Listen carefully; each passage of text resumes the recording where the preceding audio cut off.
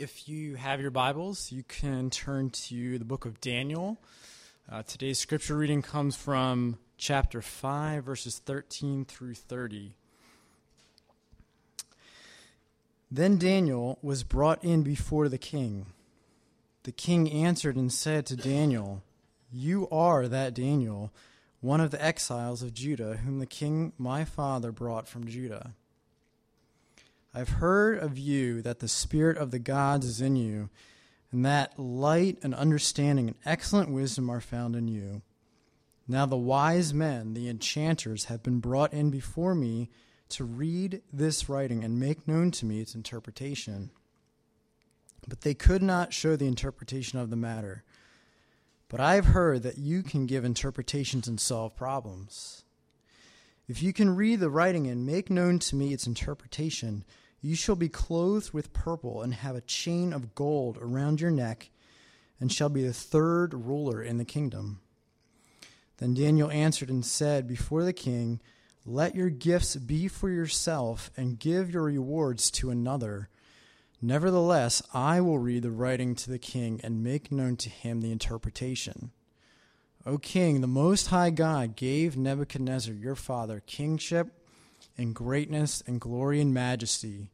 And because of the greatness that he gave him, all peoples, nations, and languages trembled and feared before him. Whom he would, he killed, and whom he would, he kept alive. Whom he would, he raised up, and whom he would, he humbled. But when his heart was lifted up, and his spirit was hardened so that he dealt proudly, he was brought down from his kingly throne, and his glory was taken from him. He was driven from among the children of mankind, and his mind was made like that of a beast, and his dwelling was with wild donkeys. He was fed grass like an ox, and his body was wet with the dew of heaven, until he knew that the Most High God rules the kingdom of mankind and sets it over whom he will. And you, his son, Belshazzar, have not humbled your heart, though you knew all this, but you have lifted up yourself against the Lord of heaven. And the vessels of his house have been brought in before you, and you and your lords, your wives, and your concubines have drunk wine from them. And you have praised the gods of silver and gold, of bronze, iron, wood, and stone, which do not see or hear or know, but the God in whose hand is your breath, and whose are all your ways, you have not honored. Then from his presence the hand was sent, and this writing was inscribed. And this is the writing that was inscribed: Mene, Mene, Tekel, and Parsin. This is the interpretation of the matter. Mene, God has numbered the days of your kingdom and brought it to an end. Tekel, you have been weighed in the balances and found wanting. Peres, your kingdom is divided and given to the Medes and the Persians. Then Belshazzar gave the command, and Daniel was clothed with purple. A chain of gold was put around his neck, and a proclamation was made about him, that he should be third ruler in the kingdom. That very night, Belshazzar the Chaldean king was killed, and Darius the Mede received the kingdom, being about 62 years old. Let's pray together. Father, thanks so much for your presence with us this morning, Lord. Thank you that you open the eyes of our heart and the eyes of our mind to understand your word and to speak to us. So, Father, we pray that even this Old Testament passage with a very different story than our normal experiences, even this, Lord, has incredible and profound meaning for our lives, Father. So we pray that your Spirit would come, would work on our hearts, and help us to see you here this morning. We pray it in Christ's name. Amen. My wife and I the other day were at a store, and we ran into two friends that we hadn't seen for a really long time. It'd probably been about 8 or 9 years since we saw them before. And they have little kids, and we have little kids, and I asked them how life was going, and they said, well, we have 2 little kids, so our lives are really, really chaotic.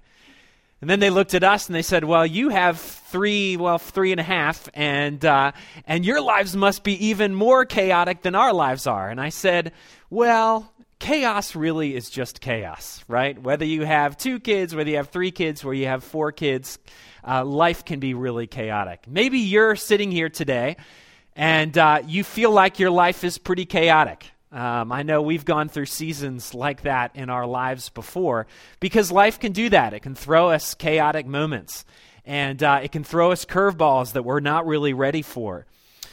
But that's why this book of Daniel becomes so important for us, because this book of Daniel was actually written to people who had been thrown into chaos.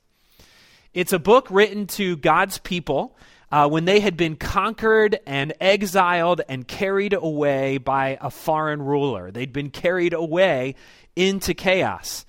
And the general theme of the book that we've seen over the past couple weeks really is a great theme for them at that moment, but also is a really profound meaning for us too, and when we face chaotic moments in life. And that is that in spite of present experiences, God is in control. In spite of present experiences that you may be feeling right now, God is in control. But there's a lot of other things that the book really talks about, a lot of minor themes that emerge as we've looked at these crazy stories in the book of Daniel, and this morning's story is really no different. Because I think this morning's story, we see 2 examples or 2 vivid things that are really on display in this ancient story and in these ancient characters. The first thing we see is an example of a prideful arrogance. And the second example we see is one of faithful presence. Prideful arrogance and faithful presence. But the first thing that we see is an example of prideful arrogance. And really it's just if you're with us last week, it's really just a continuation of the very thing that we saw in the story last week. If you were with us last week, we looked at the story of King Nebuchadnezzar, who was the king of this ancient empire of Babylon. And we saw him really pride himself on his accomplishments. The story tells us that he walked on his roof and looked over his kingdom, and he began to kind of pound his chest in pride and really fill himself up on good feelings about himself. Yet in that very moment, the story tells us that God chose to humble him in a really climactic way. Nebuchadnezzar, he loses his mind for a period of time. It says he becomes a wild beast that grazes in the fields just like other animals. And then at the end of a certain period of time, the story told us that he came to his senses and he praised the Most High God in that moment. And if you were with us last week, the conclusion that we kind of drew from that story is that we are in our most sensible and our most reasonable state when we stand before God humbled and not in pride and arrogance. Often when we give our kids instructions at home, we give our kids instructions based on our own personal experience, right? We make mistakes and we learn from those mistakes, and we want to pass that on to friends and to kids and family members. Just take, for example, we've all been told by our parents at some point that you don't want to touch a hot stove, right? But of course, what do? We go out and we touch a hot stove. We didn't learn from the mistakes that our parents made. Instead, we just had to learn those mistakes on our own. And maybe touching the hot stove is just one of those certain errors. When our story opens, Belshazzar's kingdom was in a unique place, right? He had not learned from his father's mistakes, his father's prideful arrogance. You see, he was a descendant of Nebuchadnezzar. We're not quite sure how much of a descendant he was, how direct he was, but we know that his father, Nebuchadnezzar, had struggled with pride, as many people in power do. Yet God managed to humble him. But Belshazzar, instead of learning from his father's bad example, he chose to commit the very same error his father had committed. When our story opens, Belshazzar's kingdom is under siege. A foreign nation, the Medes and Persians, had just moved in, and they were about to conquer the Babylonians. Now, you would think that'd be a moment for anxiety for Belshazzar, but it isn't. He instead chooses to throw a great big party. He invites 1,000 of his lords to gather together for this party. He invites all his wives and his concubines, and the passage tells us that wine and celebration was flowing in abundance all over the place. And the text is very careful to tell us a very important detail. And that is that Belshazzar chose to take certain vessels out of the storehouses and use them as a part of the celebration. These were temple vessels that were taken out of Jerusalem when the Babylonians had conquered Jerusalem, and they were holy to God's people. So Belshazzar takes these vessels, and instead of using them for holy purposes, he uses them to toast all the foreign gods of the nation of Babylon. The long and short of it was this, that effectively what Belshazzar was doing was spitting in the eyes of the Most High God. He was taking the things that were holy to the Jews and he was committing blasphemy with them, and in so doing, he was positioning himself in arrogance against the Most High God. The story tells us that while he was at this party, an incredible thing happened, and that is a massive hand appeared out of nowhere and began inscribing words onto the walls of the palace. These words in this different language are inscribed on this wall. And verse 6 tells us when this happened, the king's color changed. And his thoughts alarmed him. His limbs gave way and his knees knocked together. He was scared to death. And he was frantic about what this vision must mean for him and for his kingdom. He was so frantic that he had to understand what all this meant. So he called all of his professionals. He called his philosophers and his sorcerers and his astrologers all together to try to figure out what the meaning of this vision and this inscription was all about. And none of them could figure it out. So eventually he calls on God's man. He calls on Daniel, who enters into the king's presence. And Daniel has a powerful message for him. He says, Belshazzar, you have not learned from your father's mistakes.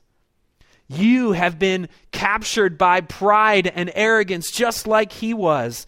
And he says this to him. He says, you have praised the gods of silver and gold, of bronze and iron and wood and stone, which do not see or hear or know. But the God in whose hand is your breath, and whose are all your ways, you have not honored. Friends, you and I might not be huge military commanders like Belshazzar was. We might not be kings of great ancient kingdoms like he was too. But our tendency towards prideful arrogance is just as strong as it was in Belshazzar's day. Christian Smith, who is a famous researcher who works out of the University of North Carolina, he studies child-adolescent development, especially when it comes to spirituality and religion and all things about God. And he writes some pretty interesting things about the current state of Christianity or the current state of people in faith in our culture. And what he said most recently, one of the things that he wrote most recently is really profound. And he said this. He said that many of us in the faith adopt what he calls a moralistic, therapeutic deism rather than actually believe in the God that is presented to us in the Scriptures. And what he meant by that is this. He said, functionally, you and I might believe that God does exist somewhere out in the heavens and somewhere in the sky. He says we might use him from time to time to make us feel better about ourselves or make us feel better about our lives. He said we might use him to provide some sort of system of morality that helps us live our lives or parent our kids. He said, but practically or functionally, most of us still call our own shots when it comes to our lives. We functionally do what we want, and we do it when we want to do it. We want to be our own gods, and we hate when someone or something else intrudes in our sense of control over our lives. Effectively, we arrogantly place ourselves above God when it comes to our lives. So what Daniel has to say to us is really significant. He says, "But the God in whose hand is your breath, and whose are all your ways, you have not honored." I looked this up this week when I thought about this passage, and I did the math, and I figured out that each person breathes, inhales and exhales about 12 times per minute, which means that since this service started, you've probably breathed roughly, inhale and exhale, roughly about 360 times over the past half of an hour. You didn't have to think about breathing. It just happened, right? You just did it unconsciously. You weren't sitting here concerned about whether we would run out of oxygen while we sat here and breathed. You just breathed. It's the most basic and simplest reflex that we have as human beings. It's one of the most basic building blocks of life. Yet even our breath comes from the very hand of God. You see, Nebuchadnezzar, when he was confronted with his arrogance, eventually humbled himself before God.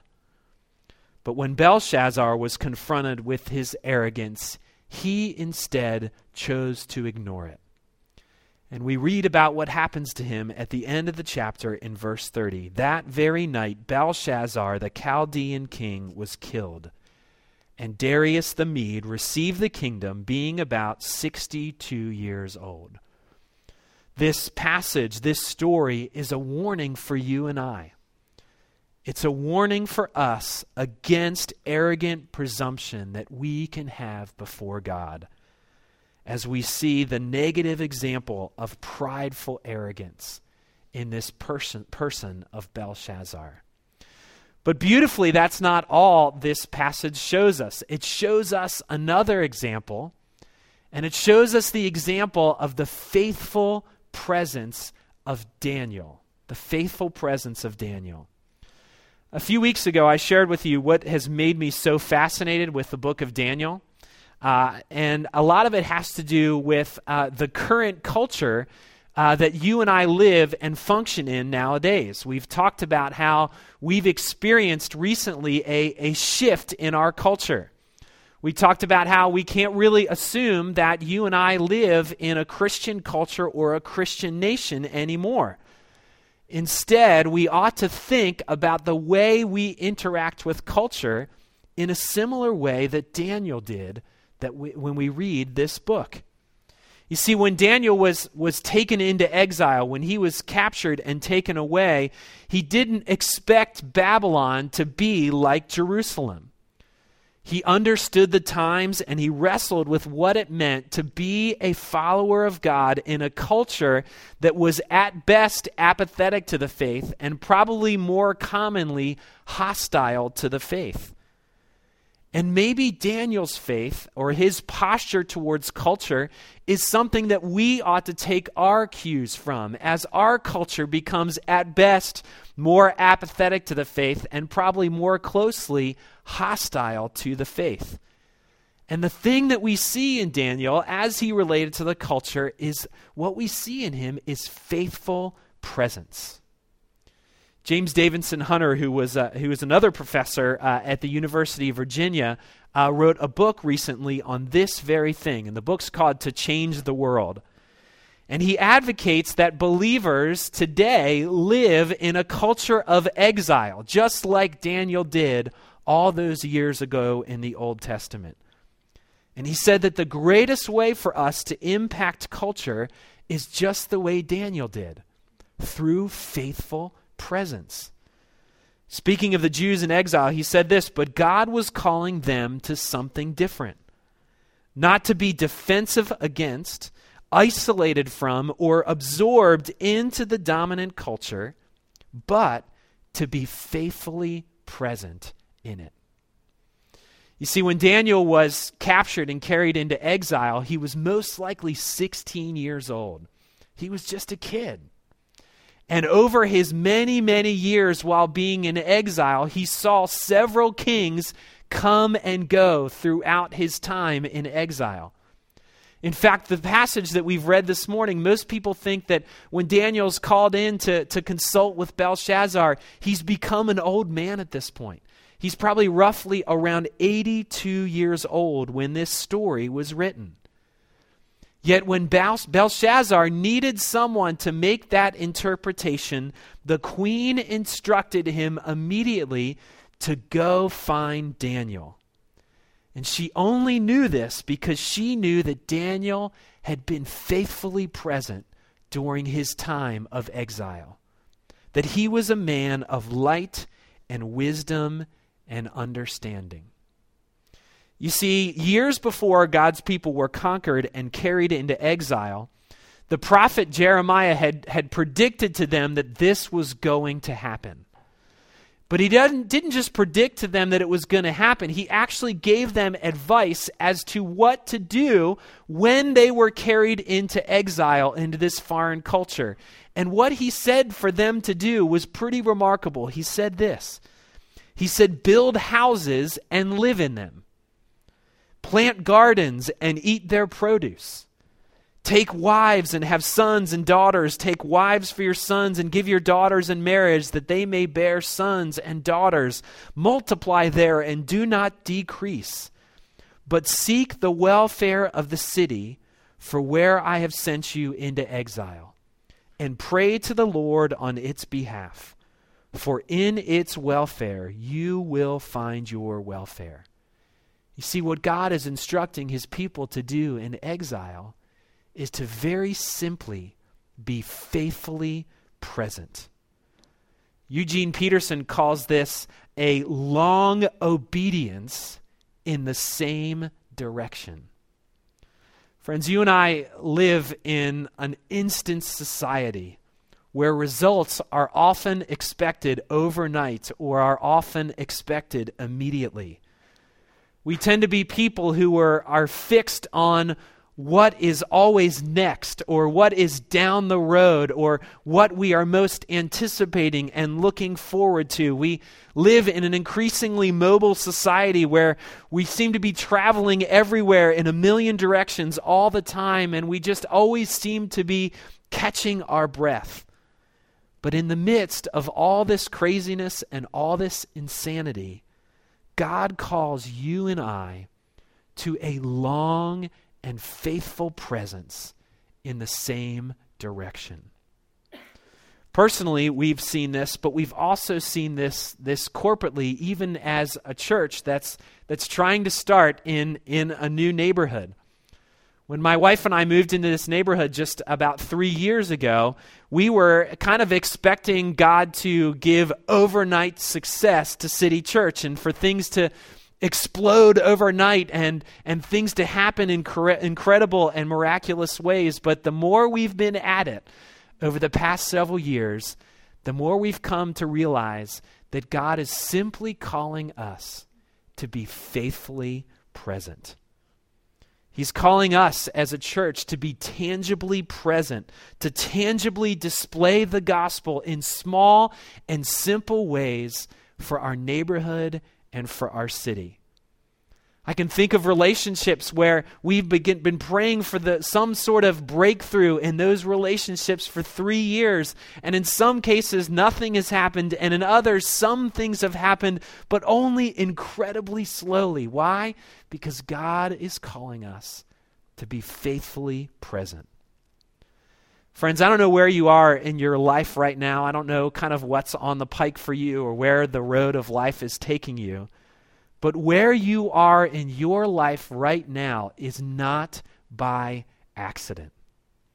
This is God's plan for you, wherever you are. This is God's plan for you right now, whether you are thrilled with it or not. Whatever environment you are in right now, God is calling you to be faithfully present in that moment. You might be called to wild success. You might be called to horrible failure. You don't know. I don't know. Only God knows. But what we do know is that he calls us to be faithfully present, to seek to display the glory of God in small and tangible ways to a watching world. To in humility serve others over and against ourselves, to pray for others, to seek for the welfare of others, to seek the welfare of our neighborhood and our city, because as a church and as people, we are called to be faithfully present in our neighborhood, to pray for it and to seek its welfare. Don't be tempted, as I often am, to be captured by what is next, and in the process miss out on what is now. We see this in Daniel. We see an incredible example of faithful presence in his life. But the reality is, the most beautiful picture of faithful presence in all of the scriptures isn't in the person of Daniel or in the story of these exiles in Babylon. The most beautiful picture of faithful presence is found in the person of Jesus Christ and what the gospel story tells us. The gospel story tells us that our world was created to be good, but the entrance of sin ended up corrupting all that God had made good. All the pain and the sadness that you and I experience day in and day out is due to the presence of sin, and we are to blame for it. We have been weighed in the balance, and we have been found wanting. God could have wiped his hands of us. He could have given up on us. He could have walked away, but instead, he chose to rescue us. And his rescue came in the form of being present in our mess, of becoming a man and walking among us. You see, Christ's faithful presence when he was here on this earth was tested at times. If you read the gospel story, there's this powerful image of Jesus in the Garden of Gethsemane praying before God the Father, asking God the Father for another way other than what he was about to have to go through. But the Father asked the Son, Jesus Christ, for his faithful presence. And that faithful presence took Jesus all the way to the cross. Because of that sacrifice, because of what he did for you and I, if we are his, then we never ever need to doubt his faithful presence in our lives. His love enfolds us, and his presence is assured throughout all of eternity. He will never give up on us. Friends, if you are Christ, then know that you have been called not just to experience the faithful presence of God, but ultimately to be a faithful presence in this world, to display the greatness of God to all those people around you who are watching. But know that the strength to be faithfully present in this world comes in recognizing that Christ was first faithfully present in your life. Let's pray.